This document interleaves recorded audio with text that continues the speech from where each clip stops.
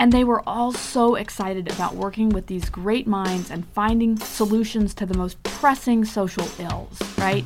And so, yes, of course they were going to get jobs, but their job was going to be to make the world a better place. This is A New Angle, and I'm your host, Justin Angle, marketing professor at the University of Montana. This podcast is my chance to speak with cool people doing awesome things in and around the great state of Montana. We are proudly underwritten by First Security Bank and Blackfoot Communications. Hey folks, I know it's a Thursday, but we're bringing you a very special bonus episode today. And we're doing things a little bit differently, including some special guests here in the studio, and we'll get to them in a minute. The reason for this special episode is the launch of a year-long series on this podcast dedicated to sea change, an important and inspiring initiative launched here at the University of Montana this week. To kick off this series, we have Chelsea Bodnar, a pediatrician and social entrepreneur, along with her husband, University of Montana President Seth Bodnar. Thanks to the two of you for being here. Thanks, Justin. It's great to be here. Thanks for having us. Yeah, so tell us about Sea Change. What is it, and how did it come to be? So the Sea Change Initiative, and it is S.E.A., is a university-wide campaign that's leading up to the centennial of the full ratification of the 19th Amendment in March of 2020. And so with this initiative, we're going to highlight and amplify our existing efforts that we have on this campus to continually ensure a safe, so S, environment for women, but also one that is empowering through our curriculum, through our co-curricular activities, E, as well as the efforts that we as a community are doing to accelerate, A, the careers of young women here at the University of Montana. Driving this kind of societal sea change towards gender equity, I think, means that this is a persistent and deliberate effort that also seeks to make really concrete actions. So building upon existing programs that already are happening here that really do empower women is important, and building and looking where we need to seek to do more. And this is amazing because it's going to require not just individual efforts, but really systemic understanding and change. So the sea change is it's an amplification, but it's part of UM's broader commitment to equity for everyone. Yeah, and speaking of that commitment, why is it important for the university to be investing in this right now? So look, we as a society have made great gains over the past century since the 19th Amendment became law, but we also know that a lot of work remains. 2018, many people called it the year of the woman, but the reality is that Congress is still only 1/4 female. Less than 5% of Fortune 500 CEOs are women. And we still have a persistent wage gap across fields between men and women. And look, these disparities across gender don't just impact women. We know that including women from diverse backgrounds at all levels in our organizations leads to better outcomes, better problem solvings. Study after study has shown that diverse boards lead to better outcomes for companies.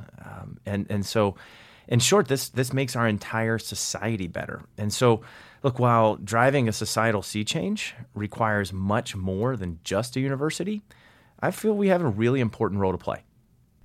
I think Seth speaks well to all of the rational and systemic and important reasons to do this. I also have just really deep-rooted personal reasons why this is something I'm excited about. I grew up in Missoula. I lived in Aberhall when I was 6 years old and walked across this campus to school. In fact, my mom was the chair of the then Women's Studies program.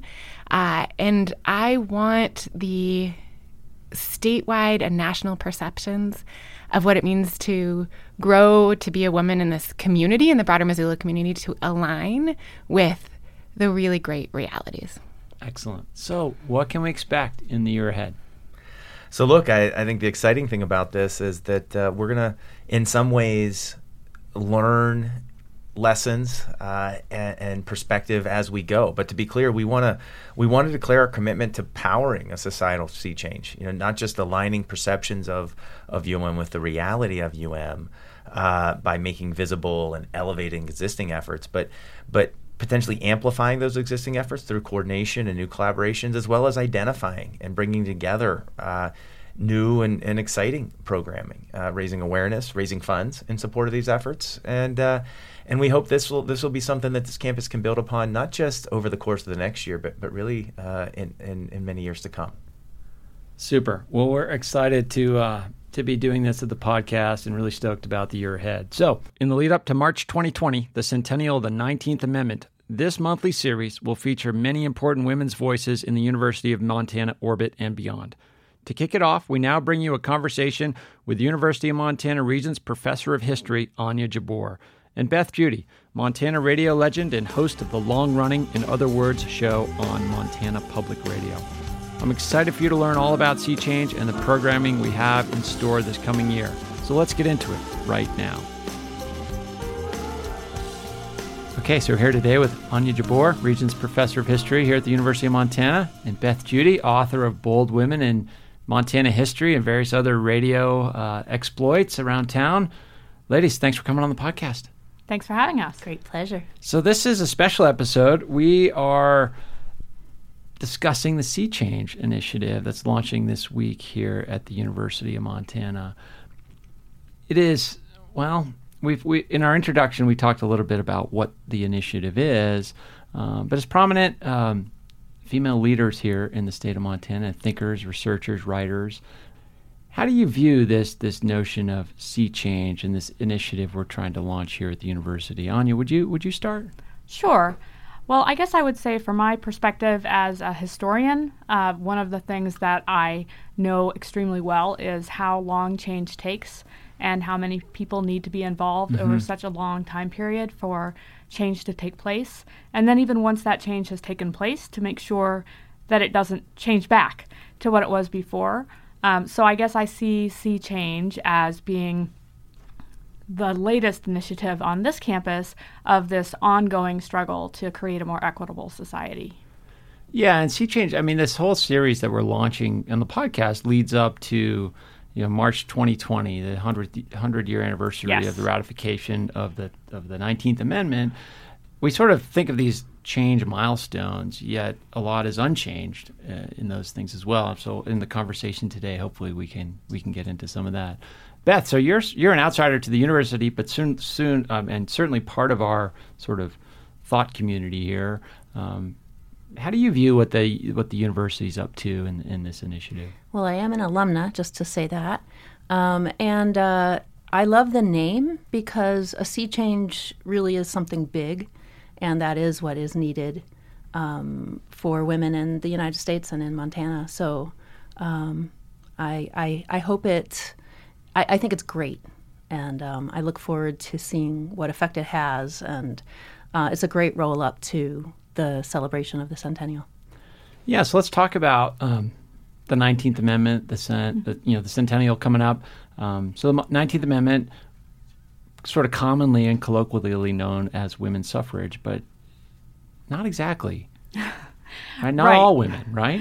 Yeah, absolutely. So some good, some bad. Tell us about the nuance there. Sure. Well, so part of the problem with the 19th Amendment is that the movement itself, the movement for women's suffrage, was dated back to before the American Civil War and initially involved a coalition of folks who were working to end slavery and promote racial equality and people who were working for greater women's equality and women's participation. But that coalition really fell apart after the Civil War during the debates over the Reconstruction Amendments, when the realpolitik seemed to say to many people that they had to prioritize either race or gender and could not do both. Okay. And what that meant was that the movements essentially split, and African American women then were quite marginalized from the women's suffrage movement, which is one of the reasons that when the Susan B. Anthony Amendment was ratified, there wasn't really somebody in place to make sure that it applied to African American women. Sure. And of course, because by the time of the amendment, African Americans in the South already had been effectively disfranchised through poll taxes and literacy tests and the grandfather clause, or the grandmother clause, if you will, that meant that while the Susan B. Anthony Amendment prohibited discrimination on voting on the basis of sex, there were lots of ways that you could still discriminate against black women who were discriminated against by reason of their race as well as by reason of their sex. So educate us a little bit on how these coalitions sort of come together and fall apart. Because I'm curious as to the notion that this you got to split this up into parts, do one thing at a time. Who decides on that, and then the priorities, and then the order, and is that sort of an effort to slow things down, or is that how do these fractures sort of manifest? Sure. Well, in the case of the debates that followed up on the Civil War, in the common term at the time was that this was the Negroes' hour. Although both white and black women were very active in the abolitionist movement, the movement's leaders were men, and those leaders said one issue at a time. Okay. Meanwhile, the white advocates for women's suffrage were sort of so unhappy with their exclusion or with being shunted to the side in favor of the enfranchisement of African American men, and so upset in particular at the fact that the new constitutional amendments guaranteed black men's rights and actually inserted the word male into the Constitution for the first time as a qualification for citizenship and voting, that they reacted very badly. Sure. And in the meantime, there were African American women who spoke up and said, hey, we are here. Yeah. And Sojourner Truth very famously said that if black men get the right to vote and black women do not, then black men will be rulers over the black women, and it will be just the same as we had before, right? Essentially substituting a slavery of sex for a slavery of race. And several other then well-known African American female abolitionists also made this point that, as one of them said, we are all bound up together, right? It doesn't make sense to kind of parse us out because we are all more than one thing.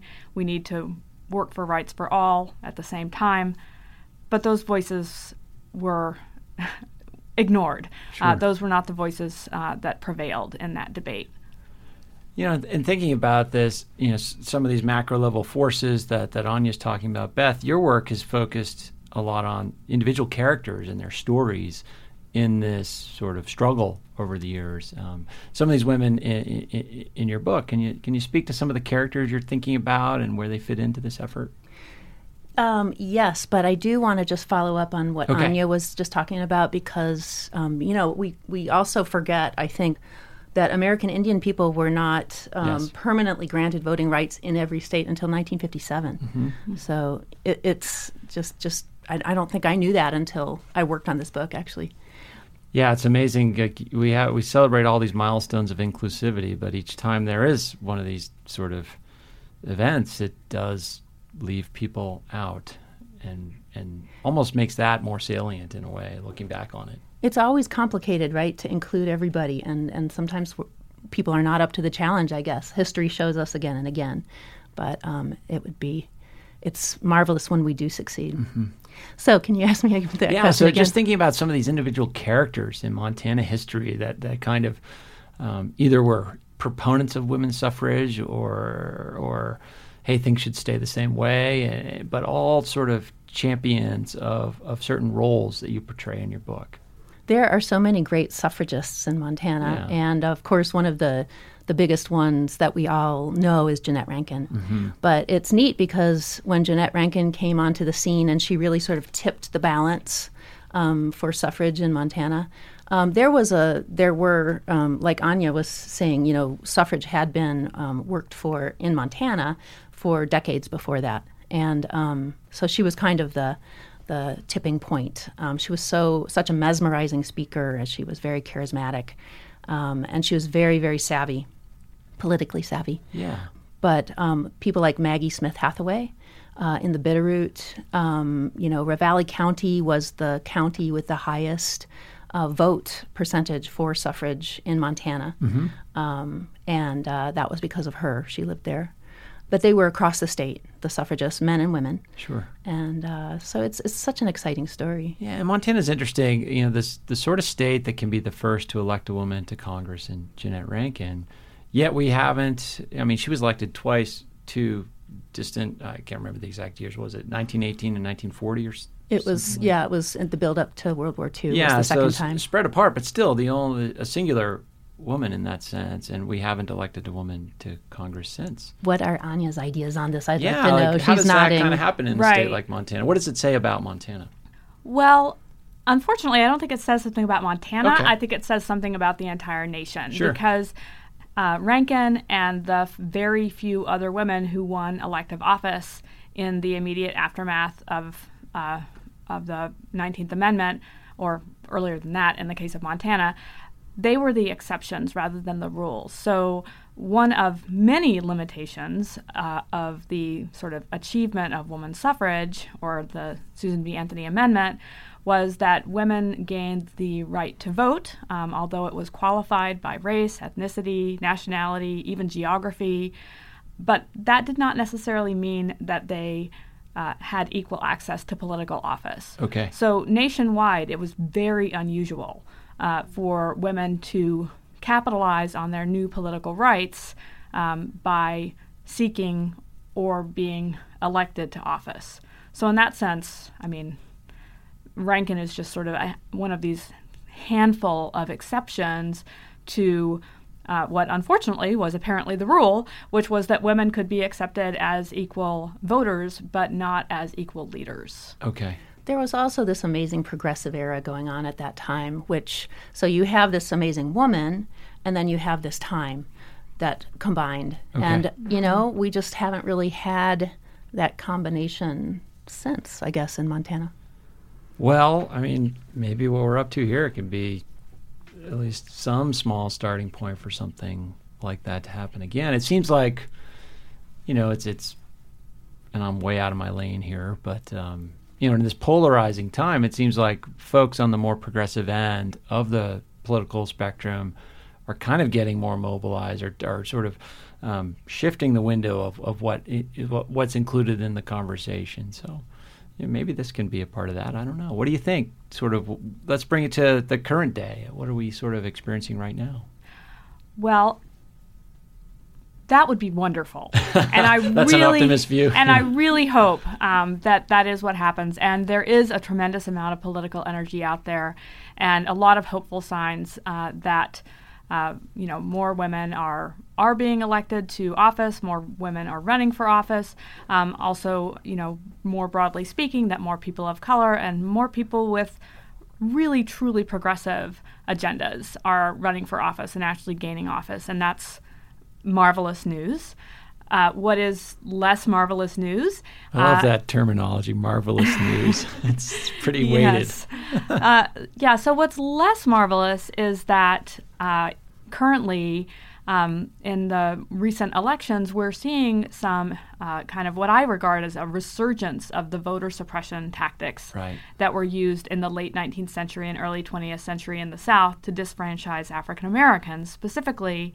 And now those sort of reinvented voter suppression tactics affect a lot of different types of groups who are already disfranchised in this country. So rules about having a street address as a requirement for voting have a very deleterious effect on the ability of Native Americans to participate in voting, as well as people who have no permanent address because of poverty. One of the biggest ways in which potential voters are disfranchised now is what's commonly referred to as felon disfranchisement. Approximately 6 million Americans are disfranchised because of a crime in their past. And while some states, like Montana, reconfer voting rights immediately upon release from prison, many states do not. Many states require you to complete prison, probation, parole, and pay any outstanding fees, fines, or restitution. And this can permanently keep people from ever rejoining the polity. And some people have even referred to this as being sort of a new poll tax. Yeah, in many ways, absolutely. So, the poll tax, formally speaking, was declared illegal in the 1960s, along the lines when we were having the civil rights movement. But there are ways that it can kind of creep back in. And all of these things, disproportionately affect poor people, people in rural areas, African Americans, Native Americans, Spanish-speaking Americans, and so forth. So I think that's where we are right now, is both of these things are happening, right? So there's this new surge of political activism and energy and idealism, and there's also a surge of really horrendous voter suppression measures. And I think we don't know yet which of those trends is going to win out. Mm-hmm. Yeah, that makes great sense. Beth, do you have a perspective on this as well? Well, I was just thinking, one of the most amazing things about studying history, looking back into history, and not everybody loves history, but I think this is something I love about it, is just to see, we don't. I think I grew up with an idea that history is always progress, up and up and up and up, and improvement and improvement. And what Anya is saying is so true. It's just it's amazing to see things slide back. And I just feel, we're focusing on women, and I really do feel that an argument for paying attention to women's contributions and trying to support that is that affects and helps all of society. We're not just helping women when we help women. We need to be a healthy organism, to be a healthy nation. We need to be including all of these folks. And white men are suffering just as much because of these this exclusion. Until we are a fairer nation, we're not going to be healthy. Yeah, and if I could just jump onto that, and another thing I think that is really magnifies the effect of empowering women is that historically and currently, women have been and remain at the forefront of multiple movements for greater social justice for all, right? So, women were major players in the progressive era and advocated for all kinds of things that created a more democratic, responsive government, as well as better city services. Many of those same women went on to then become key players in the New Deal that established the fundamentals of the American welfare state.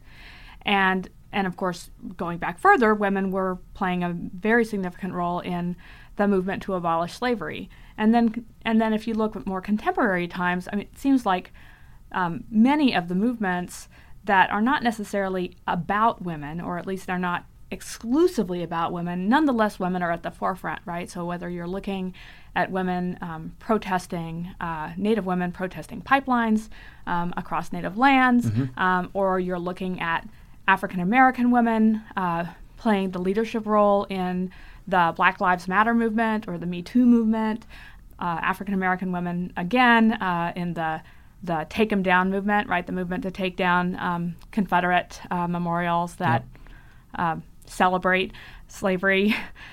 Women are at the forefront of those things, and those issues are women's issues. Clearly women care about them, but they are issues that affect everyone. And so empowering women is good for movements for social justice because historically and currently women are at the forefront of all of those movements. A New Angle is underwritten by First Security Bank and Blackfoot Communications, two cool companies doing awesome things all over Montana. Hi, this is Kelly Webster, Chief of Staff at the University of Montana, and you're listening to A New Angle. It seems clear as you lay that out there that just including all humans leads to better outcomes. But within that too, I think about this, and we had a discussion about this a couple of weeks back on a podcast with three women that are putting together a women's leadership retreat here in Montana. And to your point, Anya, women have played such a prominent role in many of these movements. And one of the questions we talked about in that podcast from more of a business setting was along the lines of, a lot of times women are playing in a men's game, or a game that's designed by men, whether it's politics, banking, whatever. And some women have proven that they play that game better. but at the same time, maybe there's a different game we should be playing, one not solely designed by men historically. Do you think about that and kind of how we can look to the future in a way of like, let's kind of redefine the rules of the game and how we're engaging in civic dialogue, or how businesses are structured, or how politics is run, or whatever. There's a lot there. But how do you, Anya, you're kind of nodding your head. How do you respond to that?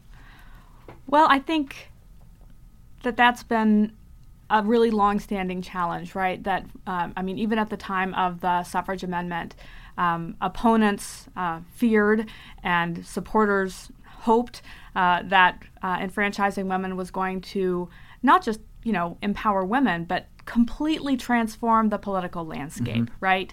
And it did in some ways. I mean, polling places moved from saloons and barbershops to libraries and schools, changing it from being, really, really quite literally a boys' club, right, to being a place that, citizens without regard to gender could participate.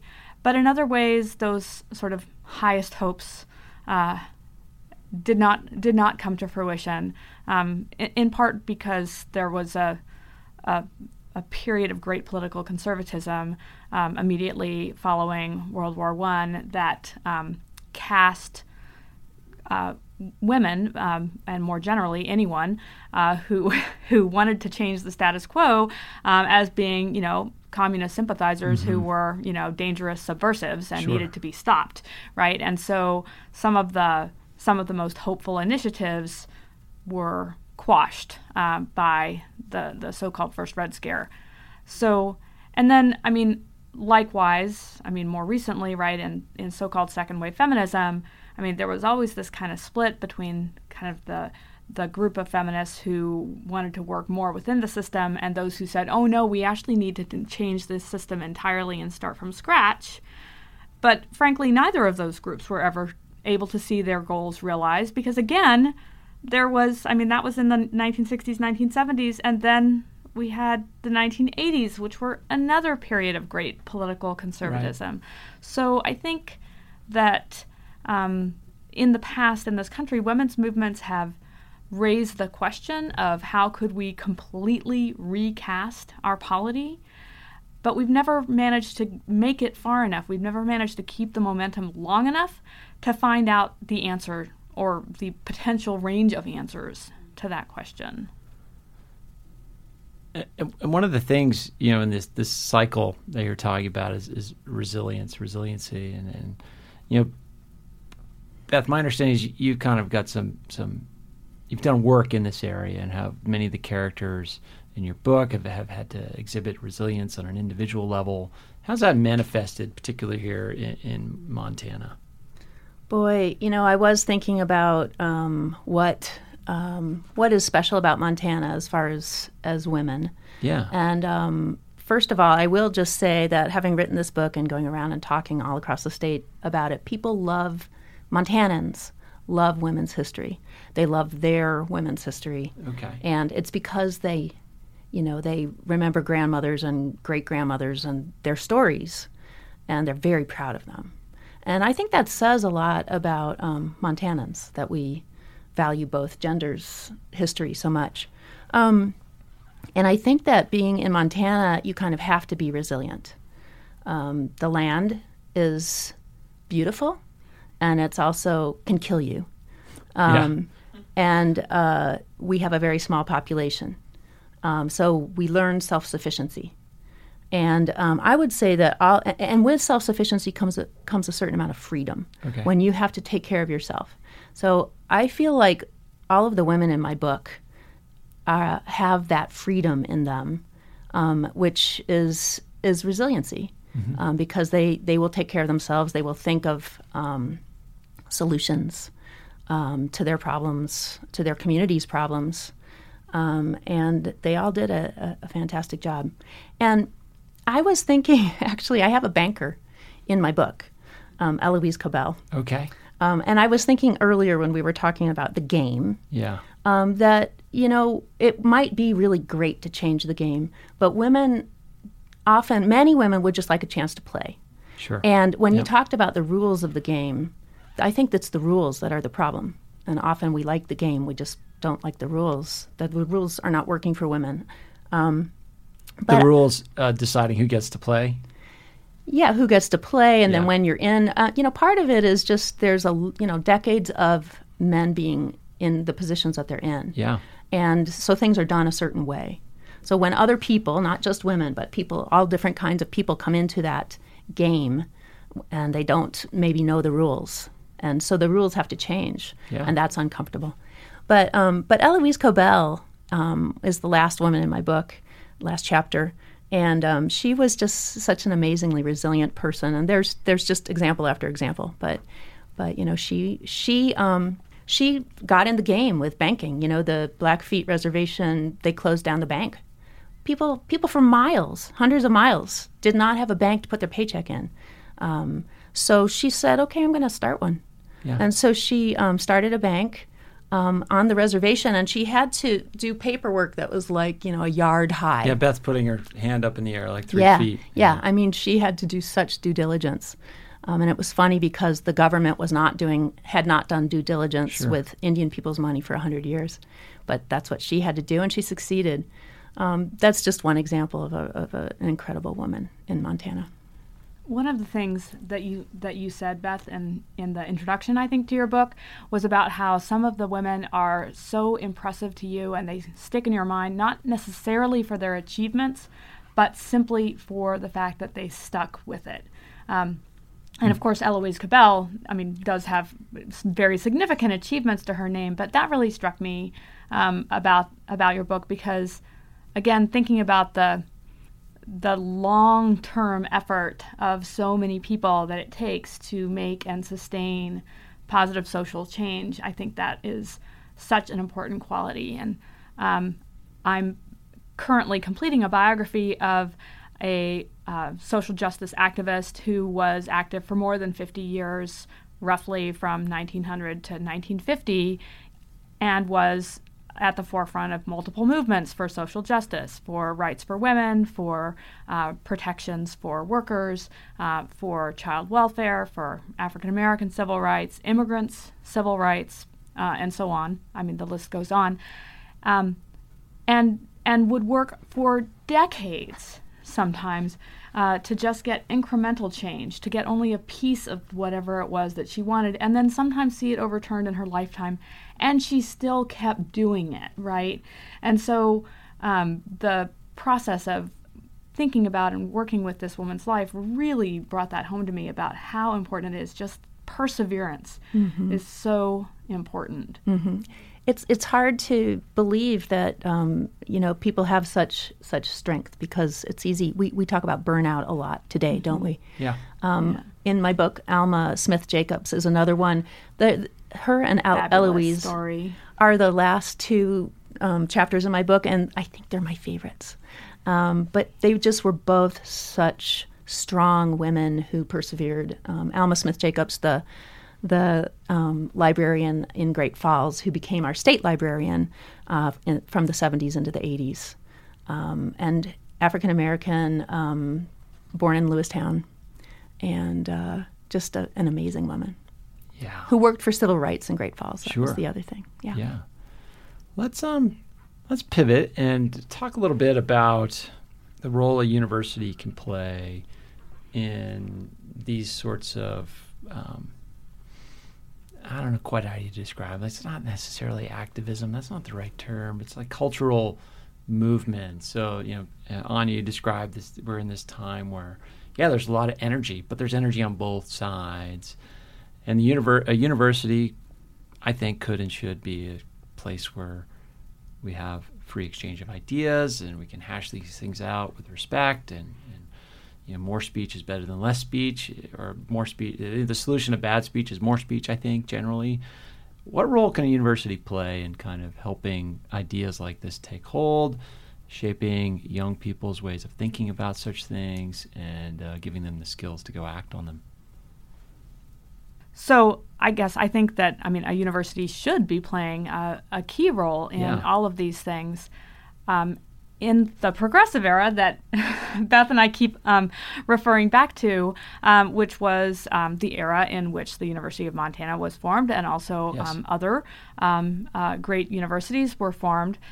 Many of those universities saw it as their mission to promote social change.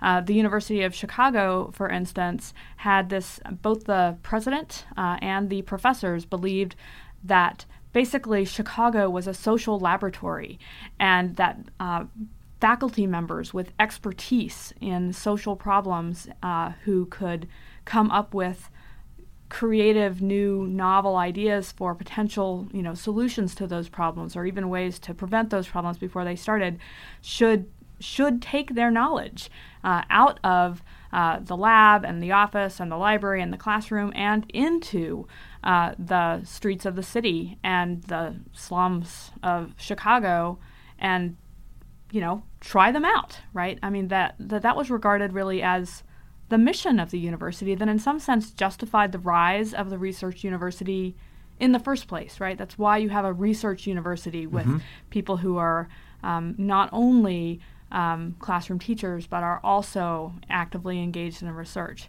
So I think that is an ideal for the purpose of higher education that perhaps we have moved away from, and that's very different. And we than really could preparing revive people it. for jobs. That's oh very different yes, setup. I mean a completely different thing. Yeah. And I mean when you not read that the two are necessarily mutually exclusive. No, but when you read I read a lot of students' accounts of being at the University of Chicago in its founding years. This is related to the book project I mentioned.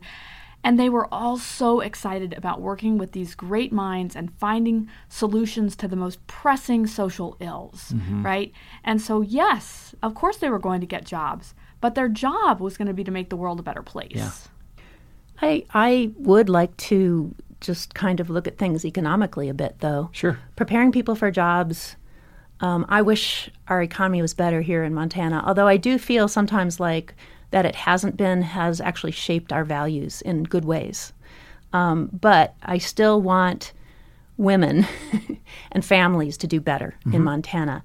And so I would love my university that I graduated from, and that is the anchor of my town and my region. I would love this university to do better by women and to help them become self-sufficient economically.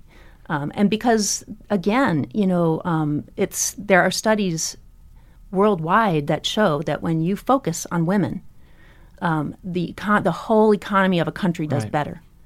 And, and this is often women with families. So if you give women with families better opportunity, then their families go on and do better. And I actually have a chapter in my book on the Women's Protective Union in Butte. And it was around for like 83 years. And, poverty is a cycle. But I feel like the Women's Protective Union actually prevented, they interfered in that cycle for many women, because at that time women didn't work unless they had to. And this was in a place where men were just decimated by mining. There were so many men killed every year. So women had to go out and work. They could be prostitutes. That was one option. But most women did not want to be prostitutes. So so this union was helpful to women who were the lowest class of workers, including Asia, and also Asians were a low class of workers in Butte and in Montana. Right. So some of these structures that have enabled better opportunity. Thinking about the university, Beth, you'd like to see it be more of a player in terms of creating opportunities for women in our economy and women with families in our economy. From your sort of vantage point as an outsider, what sorts of things specifically can we be doing better, or should we be doing that we're not doing? Well, I think the sea change sounds good, and Okay. I am not a university member, Right? so I'm putting you out of your lane a little bit. I but want you, university, to just there's lots of things that they can be doing for women. Anya, do you have specific ideas? This is your world. Yeah, you're on the inside. What can we be doing better? I mean, you're sort of I don't know if you're the director anymore, but at one point you were director of the Women's Sexuality and Gender. Yes, I was. Studies? Right. Yeah. It's now the Women's Gender and Sexuality Studies program. Okay. But at the time I started in 1995, it was the Women's Studies program. We've undergone 2 name changes and many more mission statement changes over the years. Fun. Yeah. So, well, this is not an original thing to say, but it's okay. I think that we both, the faculty, the administrators, the students, the community members,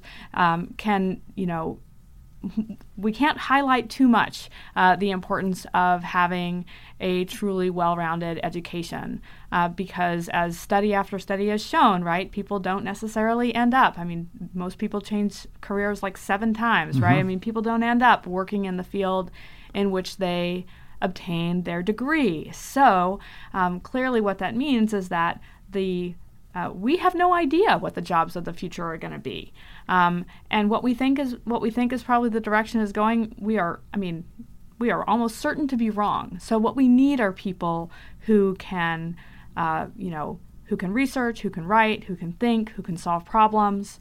Wherever they get that, wherever they get that on campus is great. But we need to be more mindful as a collective, I guess, of the way that a university education should prepare people to be really engaged citizens, but also be able to adapt to a changing world and a changing economy. By the way, Jeanette Rankin majored in biology. Right, yeah. Right. Yeah. The idea of focusing on retention and recruitment is, I don't know how we do. I know that Salish Kootenai College had a great focus on that in their nursing program, and it was very successful. I think if you can really try to give attention to people, that does help sometimes for staying in school and getting through school. Yeah, making it easier for the people that face a variety of challenges to stay in school and get through. Yeah. Absolutely. And by the way, it occurred to me that I should mention, maybe this would be a great venue, that Jeanette Rankin actually founded a foundation for women over 35 going back to school. And she lived part-time in Georgia, so it's administered out of Athens, Georgia. Okay. But it's the Jeanette Rankin Foundation. And it gives it helps women out who are going back to school. Awesome. Well, in the year ahead, we will be highlighting various pieces of the Sea Change Initiative, either through stories about what the initiative's up to, or guests we think that are particularly representative of what the Sea Change Initiative is about. But it's been great to sort of put together a conversation with the two of you on this week where we're launching the initiative. And Anya and Beth, thanks for coming in, and really appreciate your thoughts and the conversation, and I just look forward to the year ahead. Thank you. Thanks, too. Justin. Thanks. Thanks for listening to A New Angle. We really appreciate it. And we're coming to you from Studio 49, part of the Michelle and Lauren Hansen Media Lab at the University of Montana College of Business. Remember that this podcast was supported by C.E.D., Consolidated Electrical Distributors. These guys pretty much sell anything electrical you'd ever need, but they also hire a ton of our students. If you want to learn more about jobs at CED, visit cedcareers.com. Before we go, I want to thank some important peeps. Executive producer, Stefan Borsum. Producer, Aidan Morton. And interns, Aspen Runkle, Max Gibson, and Ellie Hanasek. Huge thanks to VTO, Jeff Ament, and John Wicks for the tunes. And finally, props to Jeff Meest, our master of all things sound. Finally, if you have any questions, suggestions, comments, insults, whatever, please email me at anewangle@umontana.edu. Help us spread the word, and be sure to use the hashtag #anewangle when you do. Thanks a lot. See you next time.